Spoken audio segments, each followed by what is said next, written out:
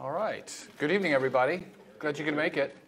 A lot of energy out there. I'm glad to hear it. Glad to see that. I want this to be as fun as it can be, and informative and interactive. So if you all have questions, by all means, raise your hands. Because we've set this up the way that we have with 2 sessions, if we don't get through all of this, guess what? We have next week, and then I know how to fill in, because there are certainly other topics to cover. Before we get too much farther, let's open with a word of prayer, and then we'll jump right in. Dear Lord, we just thank you for bringing us here together, for giving us this great nation, and the liberty that comes with being a citizen of the United States. Lord, we do lift up our nation during this challenging season. Lord, that we be protected. We thank you in advance for your restoration, your reconstruction. Lord, we thank you for your healing. Continue to protect those in our leadership. Bless them. Lord, we ask that you touch them, touch their hearts and their minds, that there be a spirit of real truth and real unity. Lord, that we have discernment among our leaders, and here with us this evening, touch our hearts and minds. Give us better understanding, and perhaps better ways to be your servant, to fulfill your calling on each of our lives, to be disciples and to be better disciples. In your name we pray. Amen. Those of you who don't know me, I'm one of those lawyer types that Greg gets to joke around about every now and then.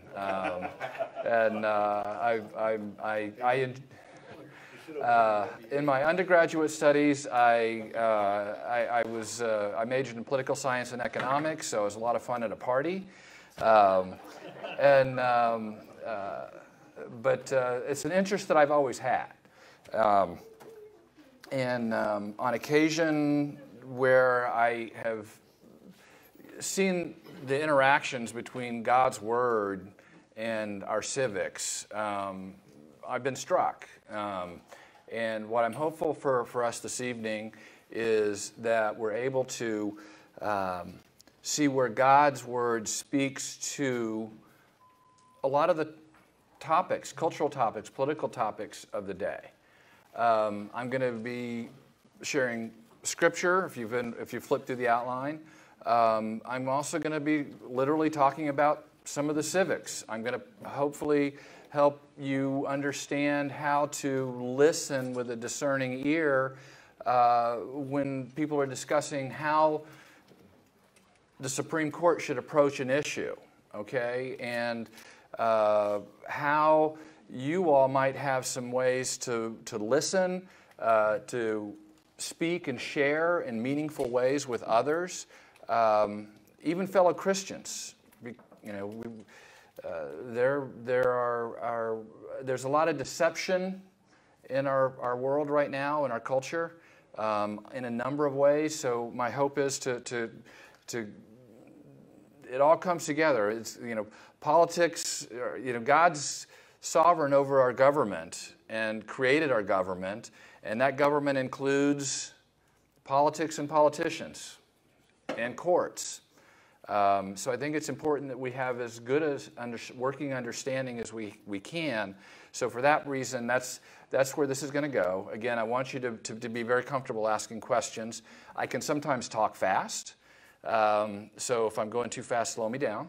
And those among our TV audience at home, my phone number is 772-708-9153. My wife, Kim, has my phone. So if you have a question, text it to her. And if it works, we'll try something different. You can ask a question or ask me to revisit something. I'm glad to do that. So with that in mind, this verse has since I read it, has resonated with me in terms of a spirit that we should have as Christians in the world. Where are we? Okay, well, we're among wolves, and I think there's truth to that, particularly what we're seeing in our culture. Are we to be a wolf? No. We're to be wise as a serpent and innocent as a dove while being God's sheep. Okay, well, how are we going to do that? Well, being prepared, thinking in advance of when topics come up, how we cannot just be noise. So let's go on. First topic is engagement. This is something that we frequently deal with. Is what is a Christian's obligation to participate in the political process? It seems dirty, sully, controversial. Why vote? Does my vote make any difference? And you'll see that it does. I look at the 2012 election because there was a 5 million vote difference in that election. And I'm going to ask a rhetorical question. I don't want anybody to shout out the answer. But 2012, in that election, was our president someone that we felt adhered to Christian values? Okay? Don't answer the question, but let me go ahead and give a caution on that. As a church, we can't endorse, and I'm not intending to endorse any candidates or any political parties, okay? I want to follow truth and discussions about things along that lines, so I'm not intending to endorse any particular political party or candidate.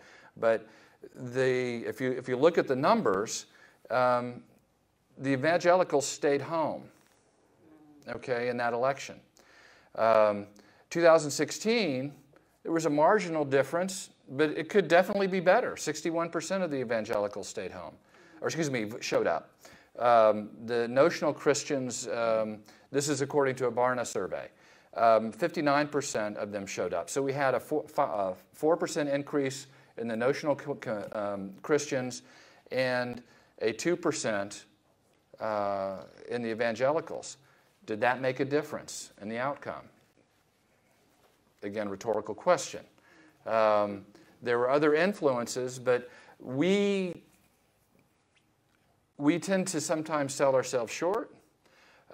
We sometimes let our culture tell us and influence us out of our authority as Christians by being told that candidate X isn't good enough, or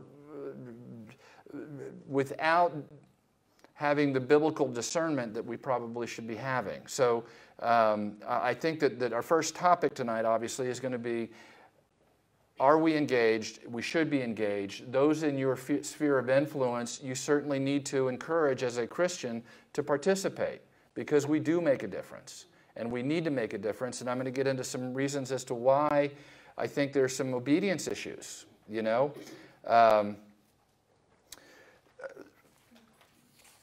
Has God ever used an ungodly person in Scripture? And I'm not going to tell you, and I don't intend to tell you, that every ungodly person that checks the list right necessarily deserves your vote. But they certainly aren't somebody, if they're right on the biblical questions, but you have questions or concerns about who they are, okay, that doesn't disqualify them just because you may have some concerns. You're always going to be voting for the lesser of two evils. Always. Okay? I don't remember where I heard this, but I've always enjoyed this phrase. Until Jesus is on the ballot, we're always voting for the lesser of two evils. Got it? So if we're always voting for the lesser of two evils, is there an excuse not to vote? No. Okay? Because it's just cooked into the process. We're all fallen creatures. Okay? We're all carrying around the same burden. So we need to be kingdom-minded and think in terms of, what does the Bible say? What does my faith require of me? Okay?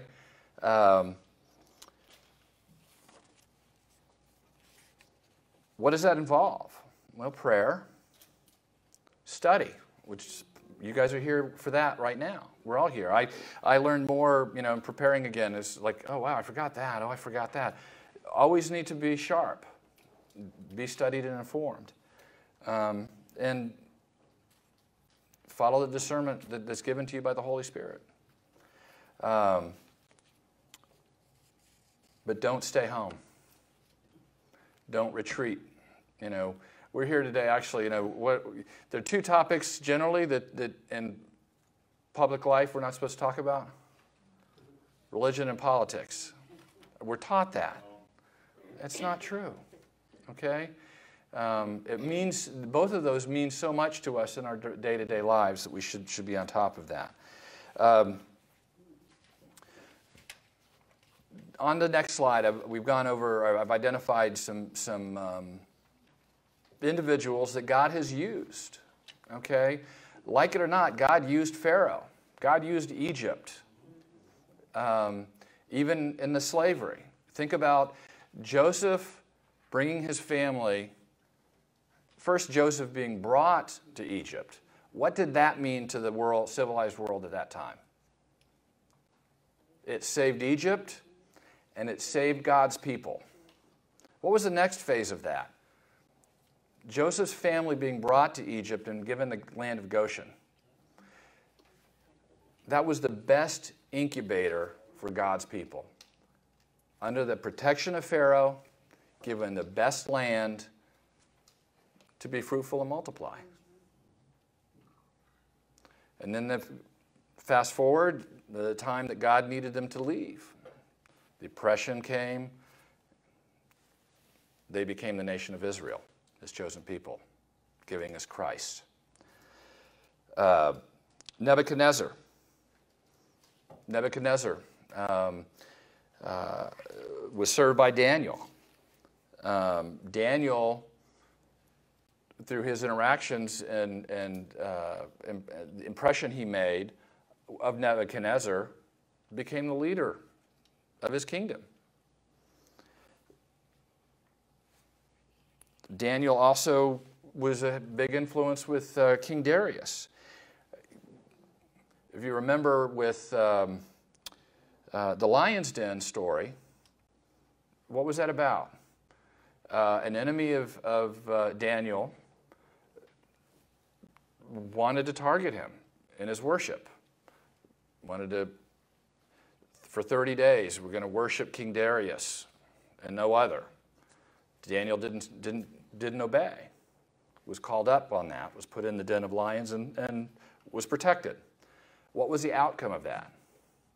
King Darius gave an edict to protect God's people in all of his kingdom as a byproduct of that. Acknowledge the sovereignty of God, as Nebuchadnezzar had done.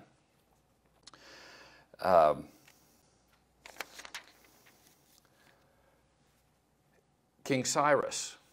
King Cyrus, I think, is the one that we hear the most about. And what did he allow to happen? The wall to be constructed around Jerusalem.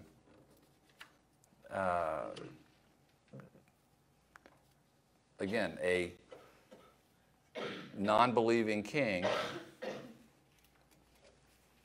being used of God.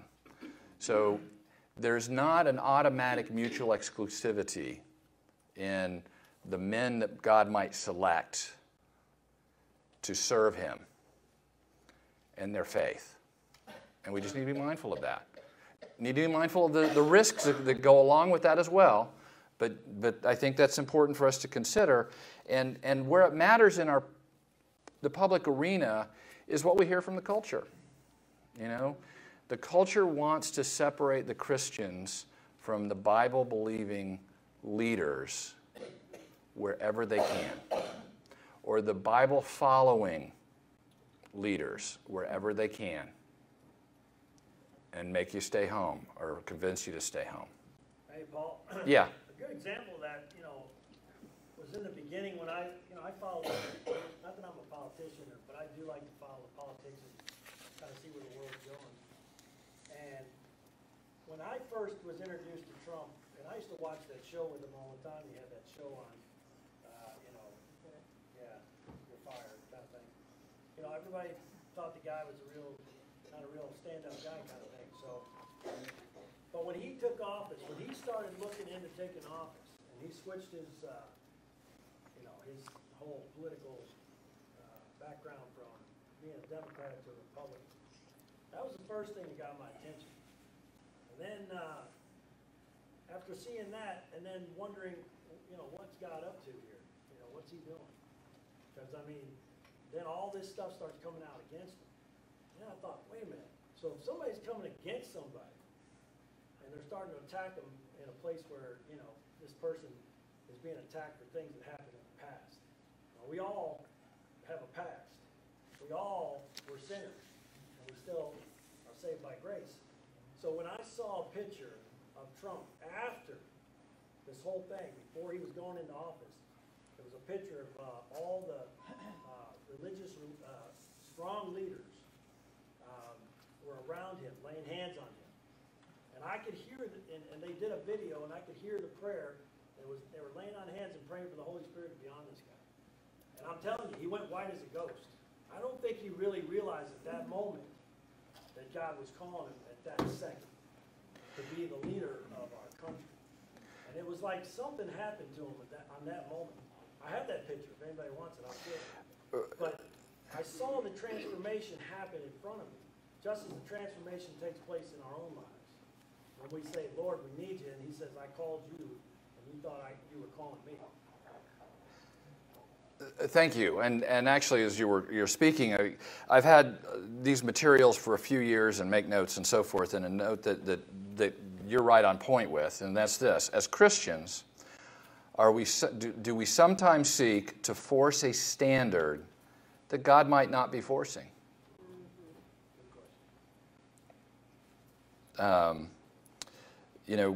We need to seek the candidate that will more likely advance the kingdom of God. Again, going back to that, whether or not the person is a perfect vessel or not, we know the answer to that already.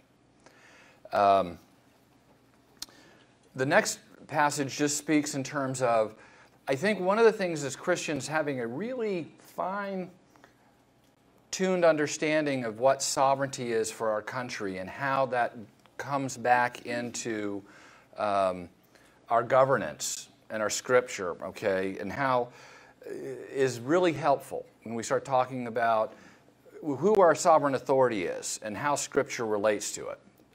These verses here from Romans speak to what we know. There's no authority except that which God has established. Therefore, it is necessary to submit to authorities. Now, when Paul wrote that, what sorts of governments did we have? Mostly monarchs, totalitarian sorts of governments. What were the sovereign authorities? The kings, the sovereigns, okay? The question I'm going to ask, and we're going to get through it, is there a distinction for the way that we should be viewing sovereignty and what our sovereign is in relation to it? And then with that understanding, how does it come into the Constitution? Excuse me, I just gave it away. How does it come into Scripture? Okay? I'm holding up a quarter. And Greg, just so that you know, I have heads in your direction. If you're looking at it and you could see it from where you are, what do you see? A head. A head, a picture of George Washington. And I'm looking at the tail, and in this case, it's John Brown Fort because it's Harper's Ferry, okay, is the quarter. Okay. We see two different things, right? What is it, though? It's still a quarter, okay? I would invite you, and it's going to happen as we go through this, Scripture can be a lot like this quarter, because oftentimes God has many messages to come from the same verse. Okay? Now the trick is to not make the quarter a nickel. Okay? And the culture will want to do that sometimes. Okay? Twist it so it says what it really doesn't say. But I think that if we're sensitive to the Holy Spirit, you're going to see where Scripture says many things in the same sentence or phrase or concept. All right. And here's one. This is, you're familiar with this. I'm going to read the Mark passage. Mark 12, 13 through 17. And this is where Jesus is confronted over paying taxes. And they sent to him some Pharisees and some Herodians to trap him in his talk. First of all, these are both sides of the, I'll call them political spectrum, but these are from both sides of the religious establishment of the day in Jerusalem. The Pharisees being the Jewish contingency, the Herodians would be those aligning more with Rome. Okay, so he's being trapped between these, a rock and a hard place. And they came and said to him, "Teacher, you know that we know that you are true and do not care about anyone's opinion, for you are not swayed by appearances, but truly teach the way of God. Is it lawful to pay taxes to Caesar or not? Should we pay them or should we not?" But, knowing their hypocrisy, he said to them, "Why put me to the test? Bring me a denarius and let me look at it." And they brought him one. And he said to them, "Whose likeness is inscription is this?" They said to him, "Caesar's." Jesus said to them, "Render to Caesar things that are Caesar's, and to God the things that are God's." And they marveled at him. That passage has struck me in terms of speaking to our obligation to the civil authority. Okay? What Jesus is saying there, again, I think is multidimensional. Okay? For us, on this topic, I think Jesus is speaking our obligation as a Christian to render under the civil authority with Caesar. So rather than Caesar, we'll say civil authority. To render under the civil authority that which is the civil authorities. Okay? How does that relate to this topic? What is our primary civil authority? It's our Constitution. It's not our president. It's not Congress or the congressmen and senators holding the position. It's our Constitution. Our founding fathers gave us the Constitution. We are a government of laws, not men. So when we're reading Scripture, I think it's important that we remember that distinction in terms of our obedience, the sovereignty. So God has given us the Constitution, okay? And that's where our primary allegiance civically should be.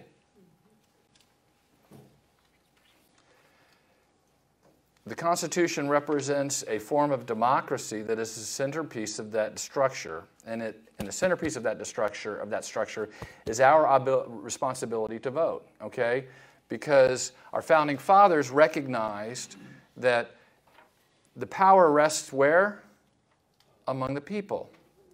How does that power get expressed? Voting. Okay? It's a bottom up, not a top down. Our culture right now wants it really to be a top down, not a bottom up. So when we don't vote, when we don't write letters to the editor, when we don't pray, what are we doing? We're rejecting the civil authority that God has put over us. So if we were Jesus, I'm going to go take it a step.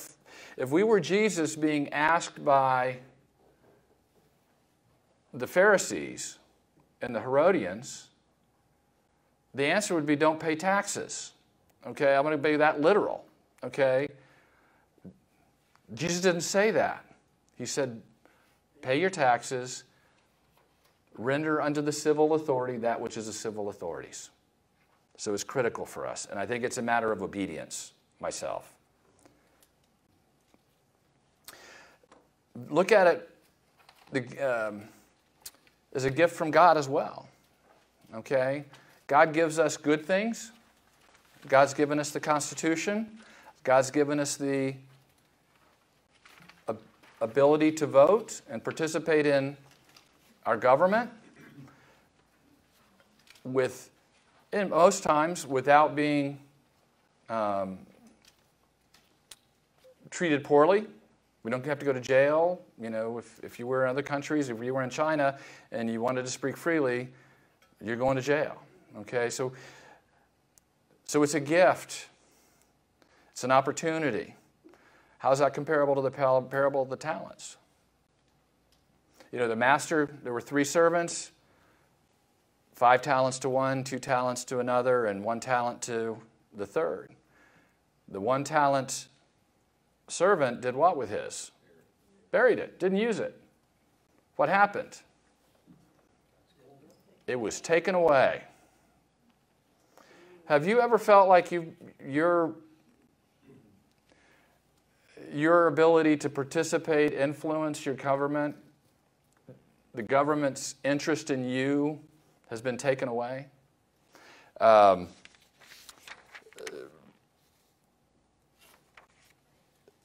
If you look at some of the Supreme Court decisions, you know, that have come out, you know, I'm not going to give you the names, but pertaining to same-sex marriages, the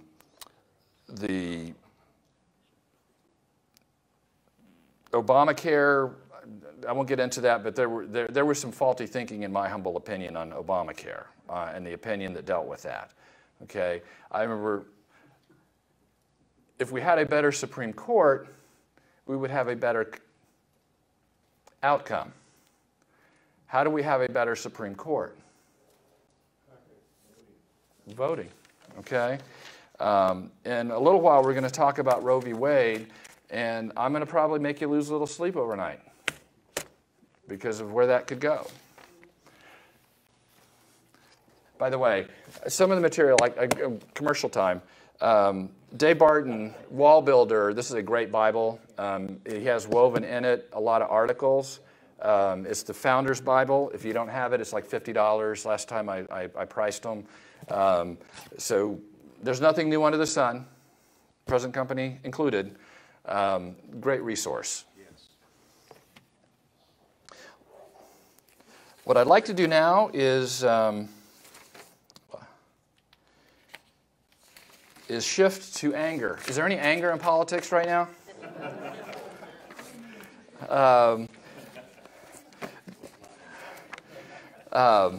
And I think it's important that we realize that. I think we understand how, in a lot of arenas, our personal life, anger and how it influences us, how it influences others, how somebody else's anger influences us, and having a biblical understanding of it. Because I think, I don't remember how long ago I did this teaching the first time, and I just kind of stumbled into it, and said, wow, this is really, really neat. So I think having an understanding of anger before we get into the meat and potatoes of some of the other things will be helpful. And are we at our best when we're angry? More often than not, no, we're not. Have you heard the expression righteous anger? What does that look like? Okay, is it an oxymoron? It might be. Is it a contradiction in terms? So,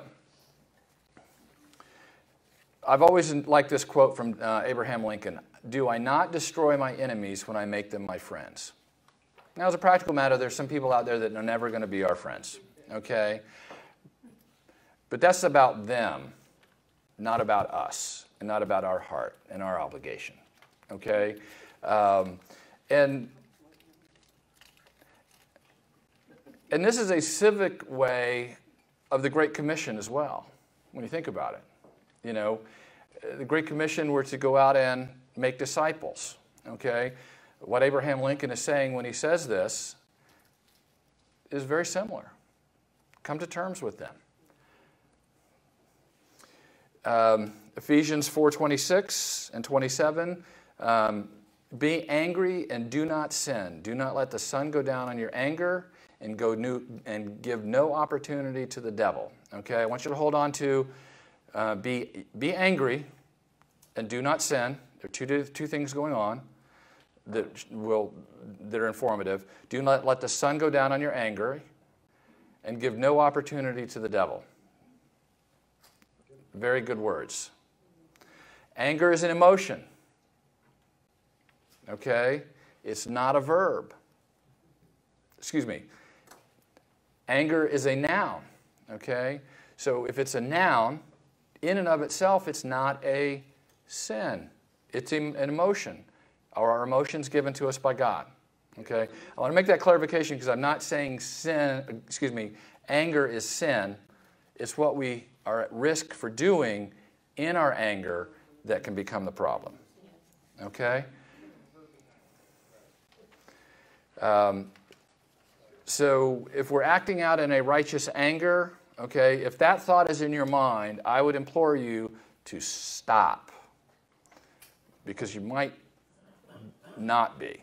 Okay? And we're going to have fun with this. All right, first. Old Testament understanding of, what I want to do is look at a couple biblical stories, and then including, we're going to talk a little bit about Jesus. Cain and Abel.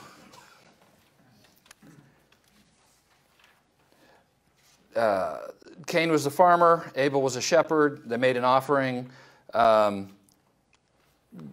God didn't favor Cain's offering, and as a result, Cain had an emotional response that involved anger. And there's some really powerful words from God. Verse 7 of Genesis 4. Why are you angry, and why has your face fallen? If you do well, will you not be accepted? And if you do not do well, sin is crouching at the door. Its desire is for you, but you must rule over it. Okay? God's ministering to Cain's emotions at this time and his anger. Okay? What's the outcome? We know. Cain murdered Abel. His anger was out of guilt, jealousy.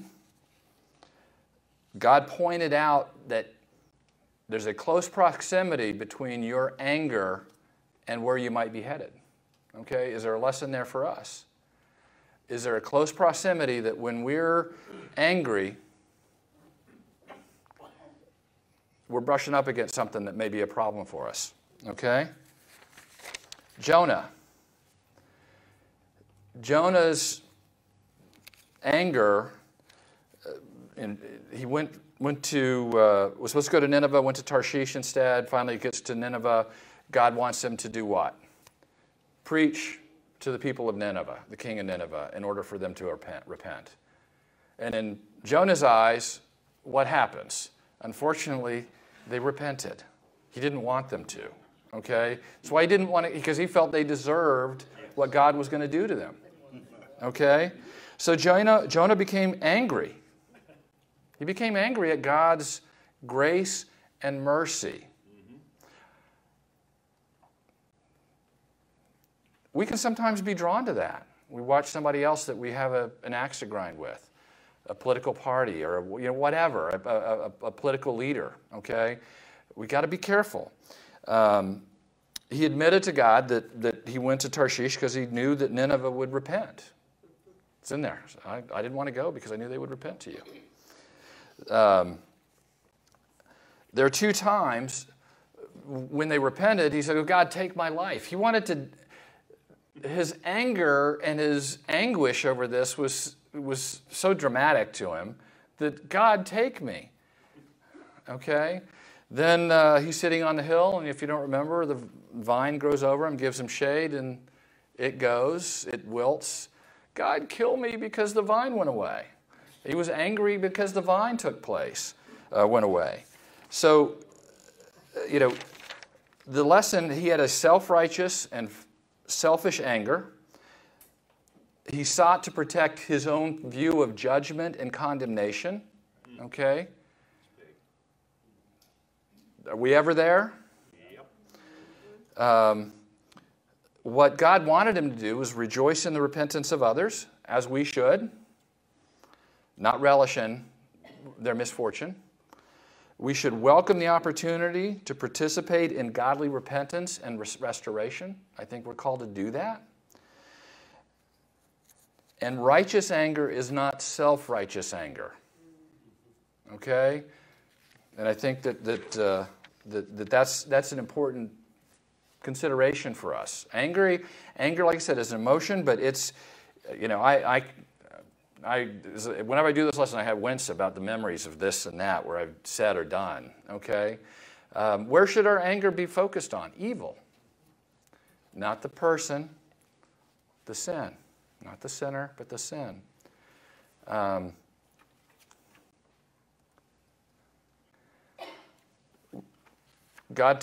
Jesus taught that we should seek reconciliation, not vindication. And I want to go to, no, it's not moving, come on. There we go. Now how did Jesus talk about anger? I'm going to invite you guys to do what I did.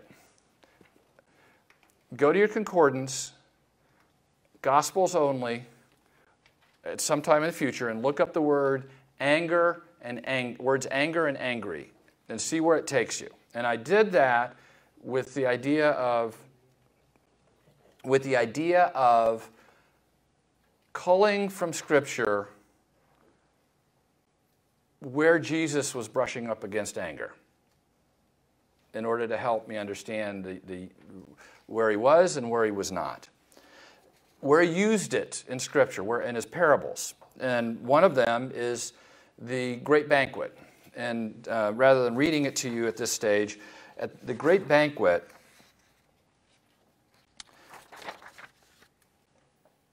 the parable is that a wealthy man wanted to have a banquet, sent his servant to go invite his friends. His friends came up with excuses and didn't come. So the servant had to come back and say, they're doing this and they're doing that. Well, the wealthy person in the parable, the ruler, said, well, he was angry, saw through the excuses, and what was his response? His response was telling his servant. Then the owner of the house became angry and ordered his servant, go out quickly into the streets and alleys of the town and bring in the poor, crippled, the blind, and the lame. Okay, this is Jesus using this story, predicating the grace and generosity of this person as being motivated by what emotion was he experiencing? Anger. So Jesus' teaching was, in the anger, do the gracious thing. Bless others. Love others and be gracious to others.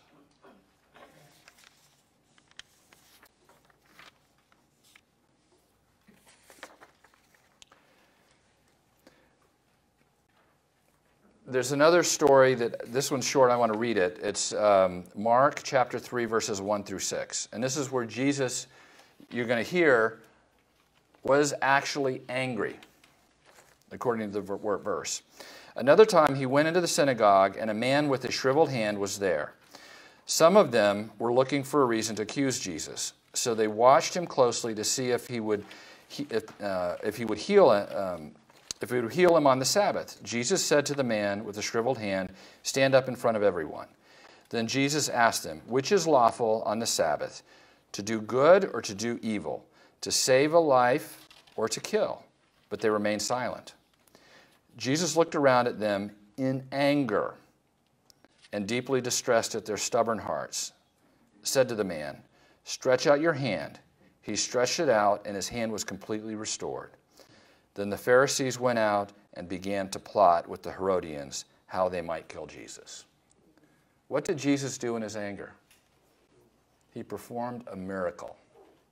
He did a teaching. He was constructive. Okay? And this is a very powerful story. It impacted the Pharisees a great deal. Their response was, this man has something that is a threat to us. He is something that is a threat to us. We need to really be serious about plotting to kill him. That's how powerful Jesus' response in his anger was in that moment.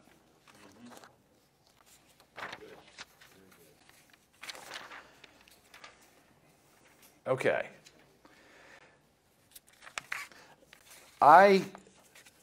There are two occasions in Scripture where Jesus cleanses the temple. And I was always certain that that was an evidence of righteous anger. Okay? The first one occurs early in his ministry and is reported in John 2, 12 through 25. We know it's early in his ministry because the later one that is reported is during Passion Week after the triumphal entry. Okay, so this is early in his ministry. He goes into the temple, and what does he do? He makes a whip. Okay? He uses the whip not on people, but to drive out the livestock, and he did not whip anybody. When asked about the authority that was why he did it, he taught about his coming death and resurrection. Okay. The second cleansing was during Passion Week. On this one, I'm going to read the version as described in Mark. Mark chapter 11, starting at verse 11. Jesus entered Jerusalem and went to the temple. He looked around at everything, but since it was already late, he went out to Bethany with the 12. I'm going to stop there. So Jesus went to Jerusalem and he went to the temple. He looked around at everything, but since it was already late, he went out to Bethany. Okay? So he laid eyes on the temple that first night. Next day, verse 12, the next day, as they were leaving Bethany, Jesus was hungry. I'm going to actually jump down. Verse 15. On reaching Jerusalem, Jesus entered the temple area and began driving out those who were buying and selling there. He overturned the tables of the money changers and the benches of those selling doves, and would not allow anyone to carry merchandise through the temple. Okay, so that's what he did. What struck me when I read these verses is in none of the descriptions, I want you guys to read these, but none of the descriptions does it ever say that Jesus was angry. What's more compelling about what's going on with Jesus in this is, what do we know that we're not supposed to do with our anger? We're not to allow the sun to go down on it. What did Jesus do at the time of the second cleansing? Went to the temple, saw, left, went to Bethany, spent the night, came back, laid eyes on the same scene, and immediately cleansed the temple. It's not clear. The inference that I've drawn from this is, I think there's a compelling argument that Jesus was not angry, that he was acting in a manner that was deliberate and was cleansing, purifying. Because if we're not supposed to let the sun go down on our anger, Jesus had every reason to be angry when he went to the temple the first night. The lesson or takeaway from here is, on that story, is we frequently want to use it to justify bad behavior. And what we've seen in the other verses that I've spoken about is anger is a dangerous thing. And in close proximity to it can sometimes be sinful behavior.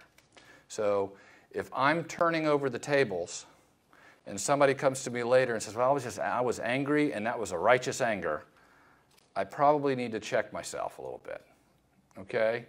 And I think for us, when we're talking about things of importance with people, are you raising your voice to overtalk them? Are you starting to take it personally? Are you speaking in anger? If you are, bring it down a notch, because you don't need the anger. You need the clarity of thought, clarity of speech. Your message is your message, not your anger. So I think it's important, particularly in the current day, with what we're seeing on the streets, because it's frustrating for all of us and very challenging. All right. I got a question. Is that Sure. something we should avoid at all costs? Is that something we should avoid at all costs? I mean, I have a business. I run business with different people. And sometimes they want to talk politics, and I just see it in their eyes. They shut down. Well, if they engage me, and I, as a lawyer, okay, as a Christian lawyer, who might be characterized as being politically conservative, okay, I brush up against a lot of people that I have a lot of disagreements with. And Tim, you're spot on in terms of your questions, because I think that we shouldn't shrink away. I think that, again, being careful. If the person starts it with you, maybe you give them a caution, are you sure you want to talk, but I've got a point of view. But the how we can effectively do it in a way that is not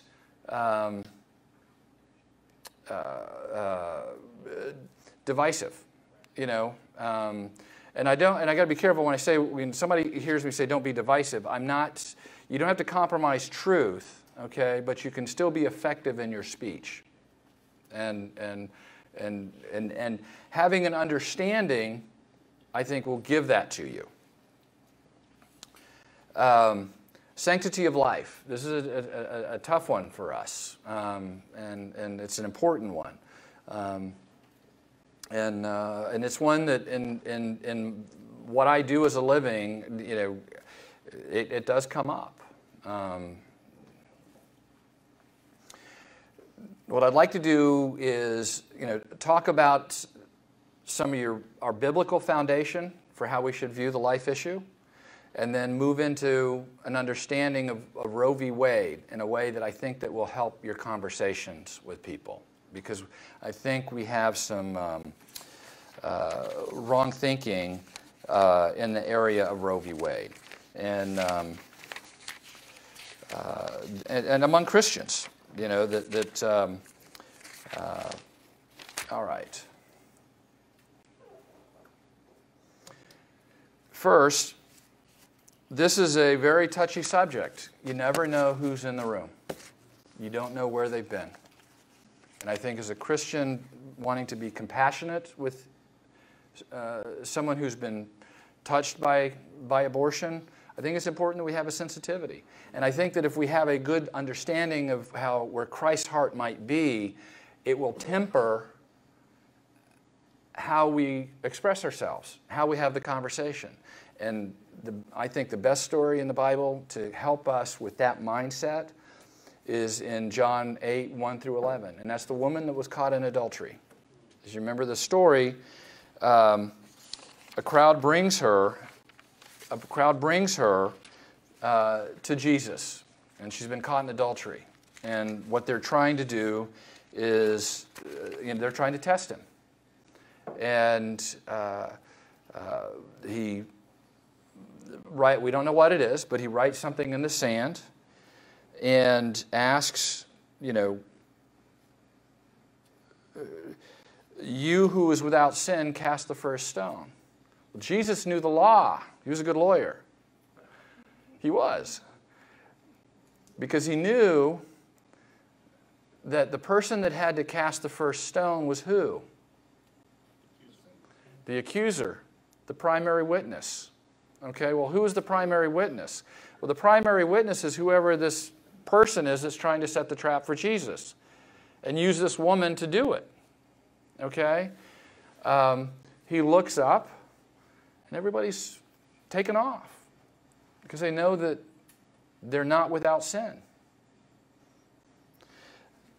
What does he do? Woman, let me see.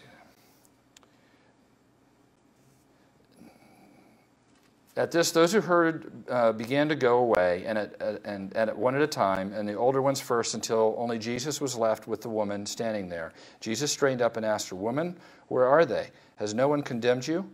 "No one, sir," she said. "Then neither do I condemn you," Jesus declared. "Now go and leave your life of sin." There are three actors in this story. There's the woman caught in sin. We're all her. We're all sinners. There's the crowd with a stone in their hand. That can be us sometimes, but it shouldn't be. And then there's Jesus, who we're called to be, who interceded, protected her, showed grace and mercy, and taught her. He didn't let her just go in her sin. He gracefully and mercifully taught her.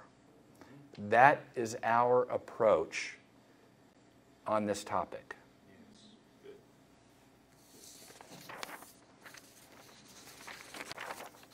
Okay, what does Scripture say about life issues?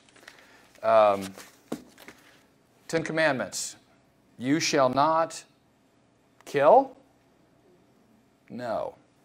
You shall not murder. It's a term of art. This is where the culture plays games. You shall not murder. I think it was the Aramaic word is ratzak, R-A-T-S-A-C-H, which is a wrongful killing. Wrongful killing, not killing. Okay? Thou shalt not commit murder. I say it that way because, one, we shouldn't do a wrongful killing. Abortion is a wrongful killing. I've also said it this way so that we leave here equipped to have the conversation with somebody who wants to use it in another context to say sometimes they're justifiable killings that are not in derogation or not contradictory to the 10 Commandments. Okay? Proverbs 6:16 through 17. Things God hates, among which is the shedding of innocent blood.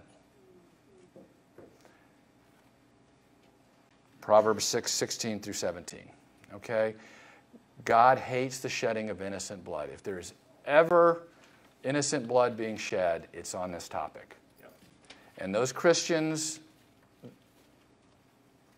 this is an area where, are you a Bible-believing Christian? Yes, but I really don't think I want to get in the way of this woman's personal decision. It's not the personal decision, it's the baby. And it's God's word and desire to protect that baby. And there's scriptural authority for that. Deuteronomy 19, verse 10, portion of it, so you shall not shed innocent blood in the midst of your land. Okay? In Israel, there were sanctuary cities, designated locations that if I accidentally or maybe potentially justifiably, you and I have a fight, I kill you, your family wants to send somebody to kill me, I can go to a sanctuary city in order to have a reprieve. You can't kill me there, or your family can't kill me there, so that we can have a trial or some process to find out what happened, okay? So what God planned was, so there would not be the shedding of innocent blood in their land, was these sanctuary cities. And the byproduct of that is, you shall not shed innocent blood in the midst of your land. How should a Christian feel to hear God say that about our land right now?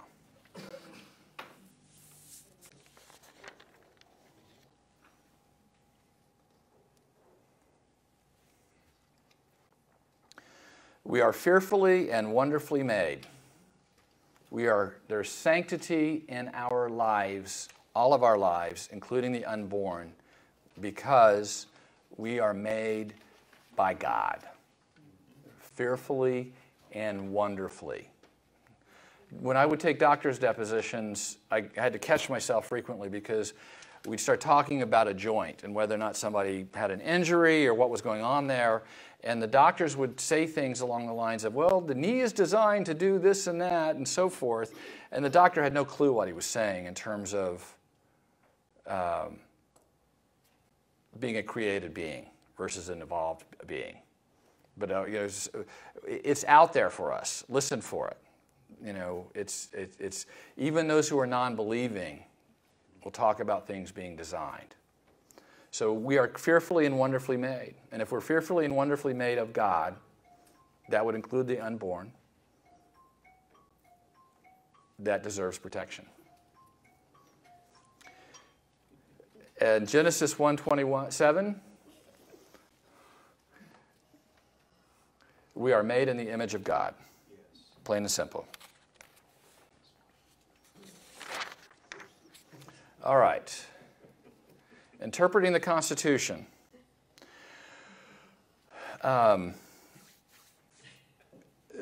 Generally speaking, this is the law lesson, part of the law lesson.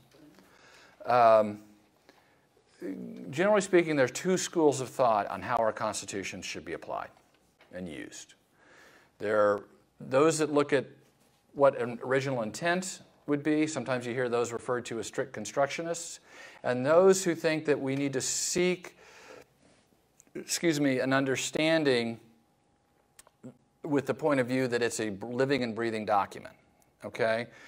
The first is our founding fathers wrote this with something in mind, with legal concepts in mind and so forth, governing concepts in mind.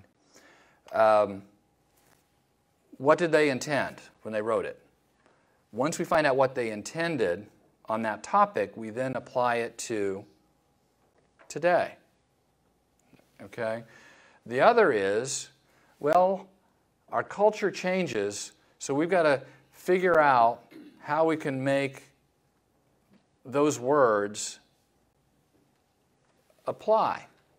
Okay? Well, the problem with that one is I'm not anchored anywhere in that thinking. Okay? Because more than likely I'm going to carry in my mind a desired result to interpret those words to achieve that result. Okay? We frequently hear, we want courts and judges to interpret the law. I always wince when I hear that. That is a function to some degree. I like to use the word apply. Okay? You're going to apply the Constitution, you're going to apply laws to facts and circumstances so that you understand the conclusion. Okay? In law school, we're taught issue. Let me see, I forgot it now. It's been that long. Issue, rule, analysis, conclusion. What's your question? What's the dispute? What's the rule of law? Apply the facts to the situation. That's your analysis. And then what's the conclusion?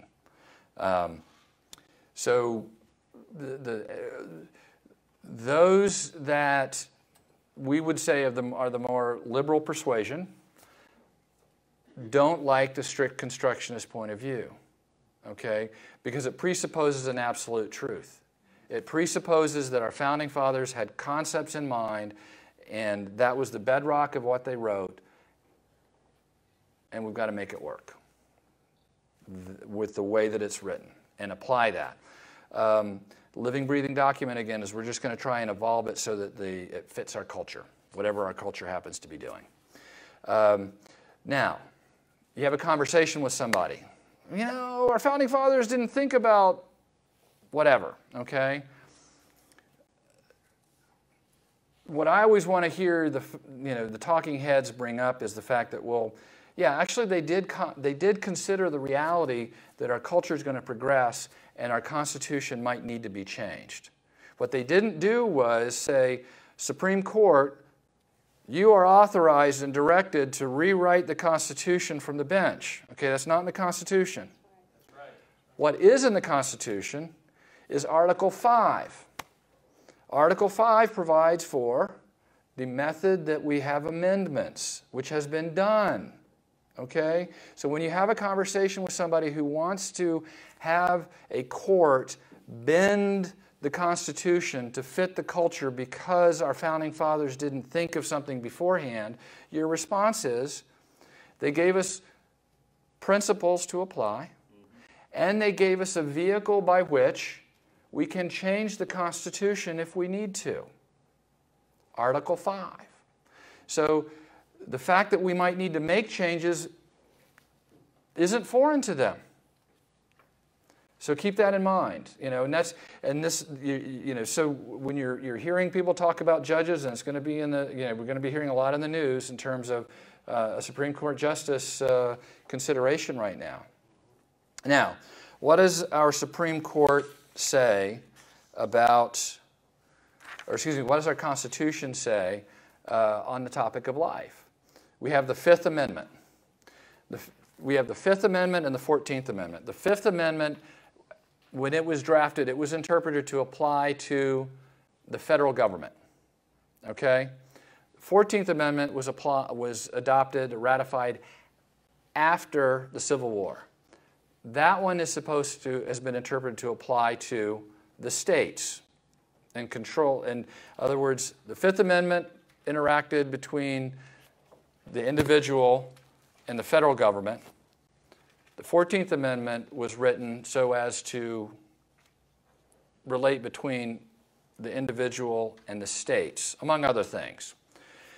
Fifth Amendment says, nor shall any person be deprived of life, liberty, or property without due process of law. When that baby is taken, it's deprived of life. Have we had a trial as to whether or not that baby deserves to live or die? No, we haven't. That baby's been deprived of due process. Plain and simple.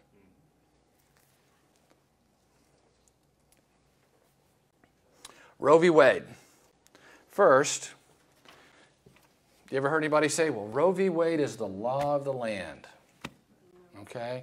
Roe v. Wade is the law of the land and we shouldn't touch it. You're going to hear it a bunch coming up.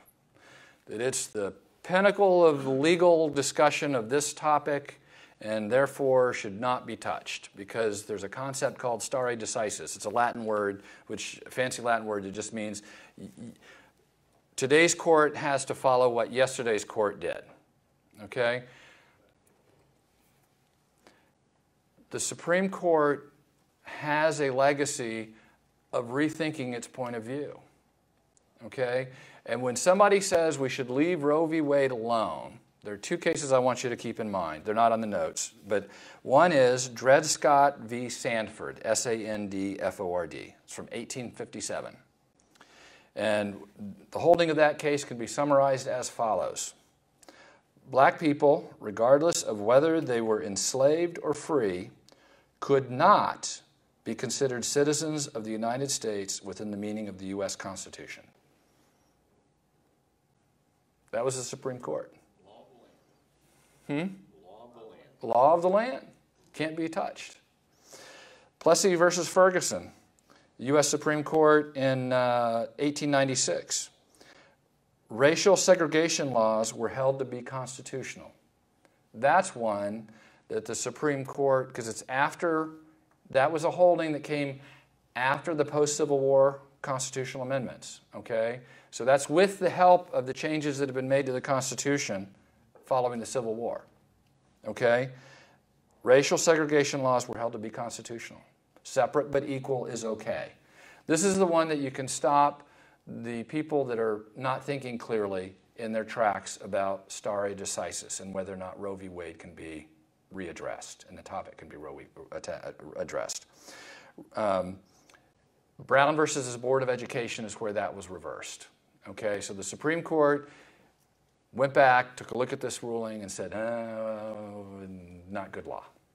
Okay, it took them a while, but they got around to doing it. Okay, I think it was in the 50s. I don't remember exactly. But anyhow, so keep that in mind, because that's Roe v. Wade is their cornerstone. You know, the pro-abortion community, and it can't be touched in their mind. And we're going to say and do whatever we can to not allow it to be touched.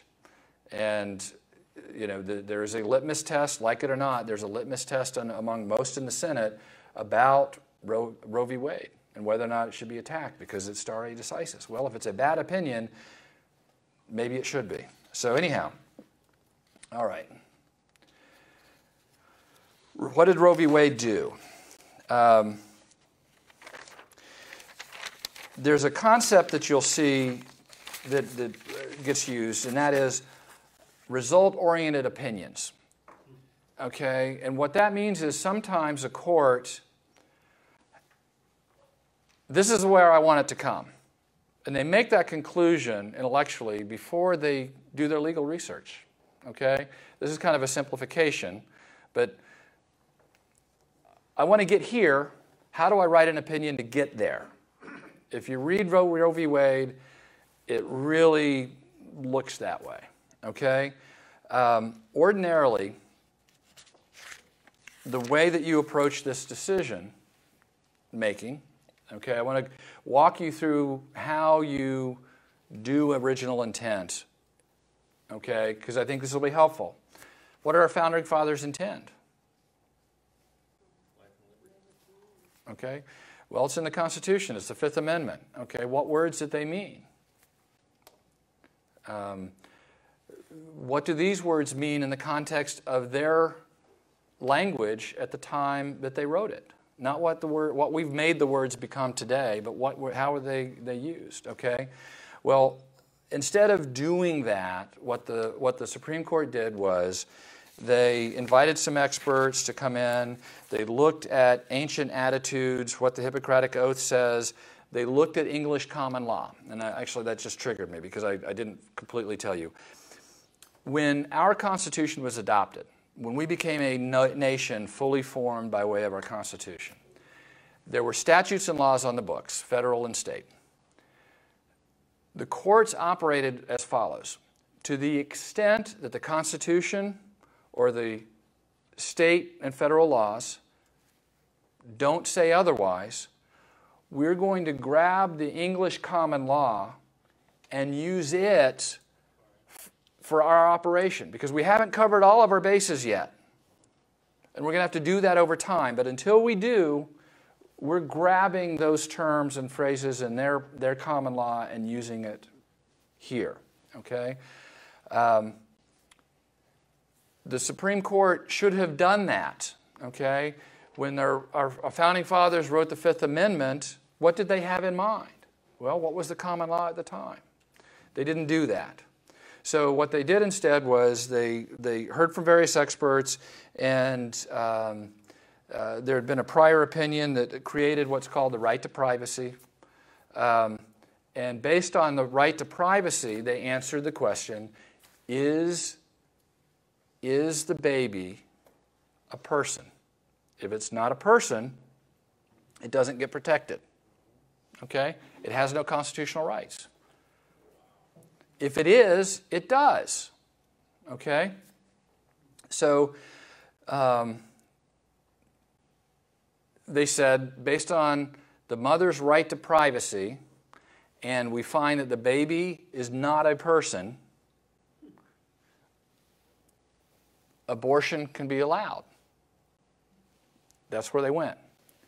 Now, in reading the opinion, why you can find out it's a results-oriented opinion that is a lot of strained reasoning is because as you're reading it, they're talking out of both sides of their mouth. Because they say, we're going to adhere to and use a right to privacy, but in the same opinion, the Constitution does not explicitly mention any right to privacy.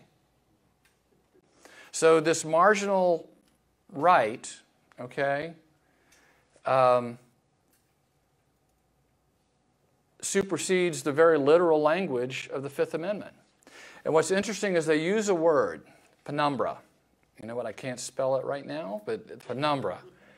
And even in law school, I thought penumbra was, okay, this is like, that means like a nuance, because what they would say is, based on the penumbra of the Fifth and the 14th Amendment, we find this right to privacy and we find so forth, okay?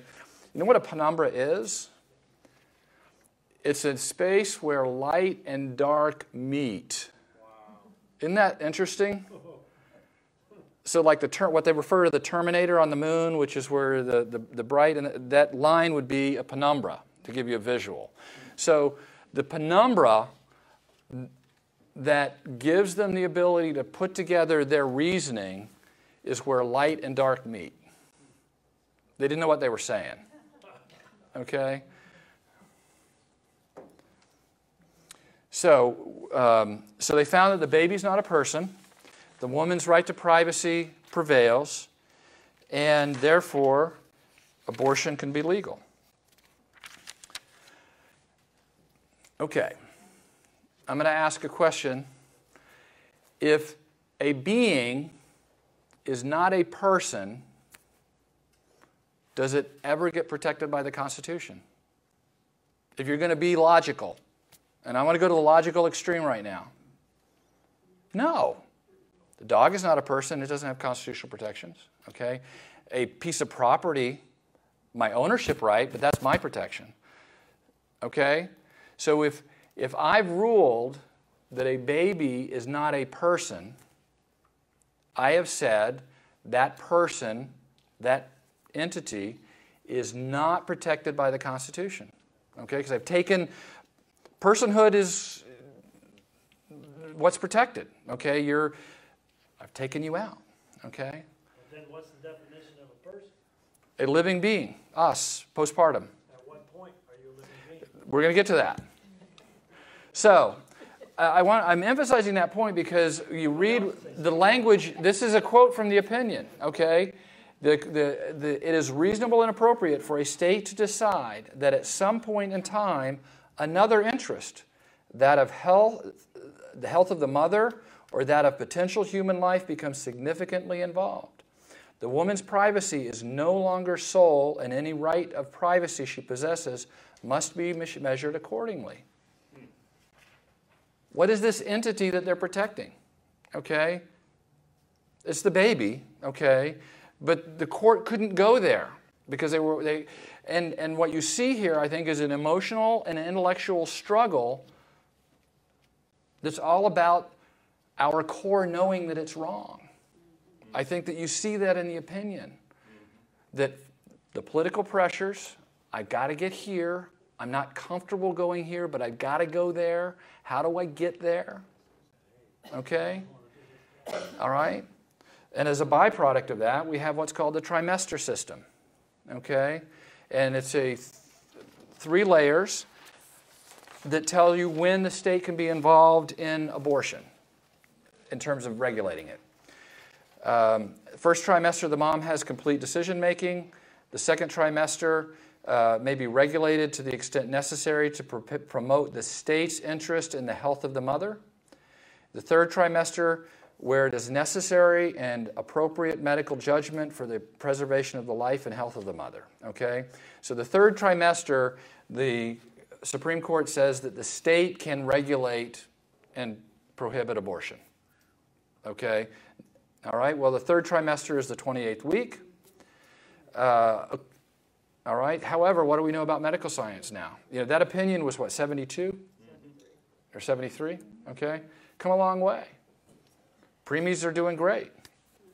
So what's happened now is because it's based on, the trimester system was based on viability. The more viable this non-person becomes, okay,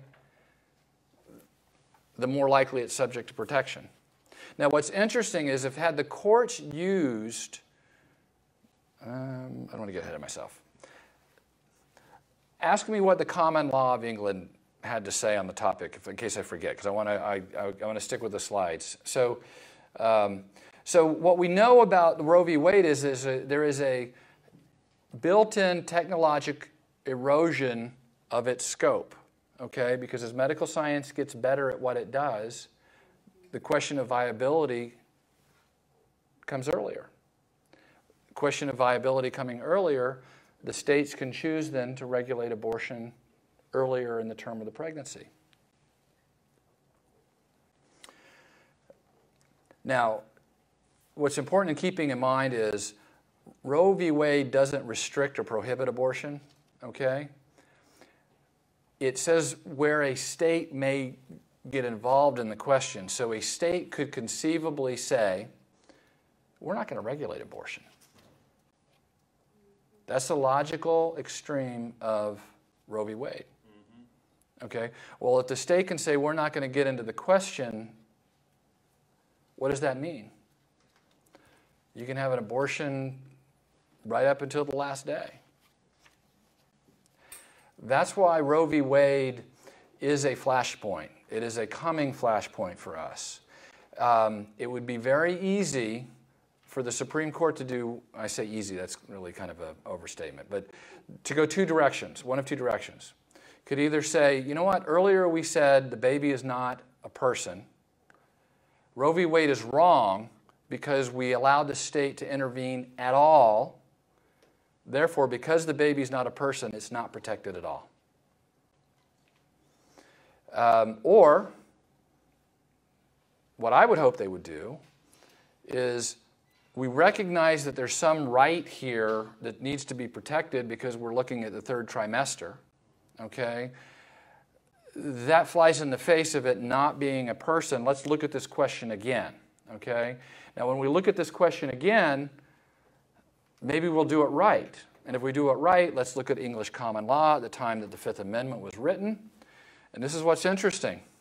What the common law of England said at the time was when the mother felt a stirring, the baby would get protection, okay? Well, at the time the Constitution was written, when were we absolutely sure that the mother was pregnant? There may be some symptoms and signs, but we didn't know unequivocally until when? She felt the stirring, okay? So the technology of the day to determine when somebody was pregnant and when the baby became protected was a stirring, okay? Well, if we were to use that same logic today, when do we know for sure the woman is pregnant? That's when the baby gets protected. What happens? Within days. Yep. Yep. So this is a battleground that, you know, any questions? I know this is sometimes kind of like drinking water from a fire hydrant. Yes? Yes.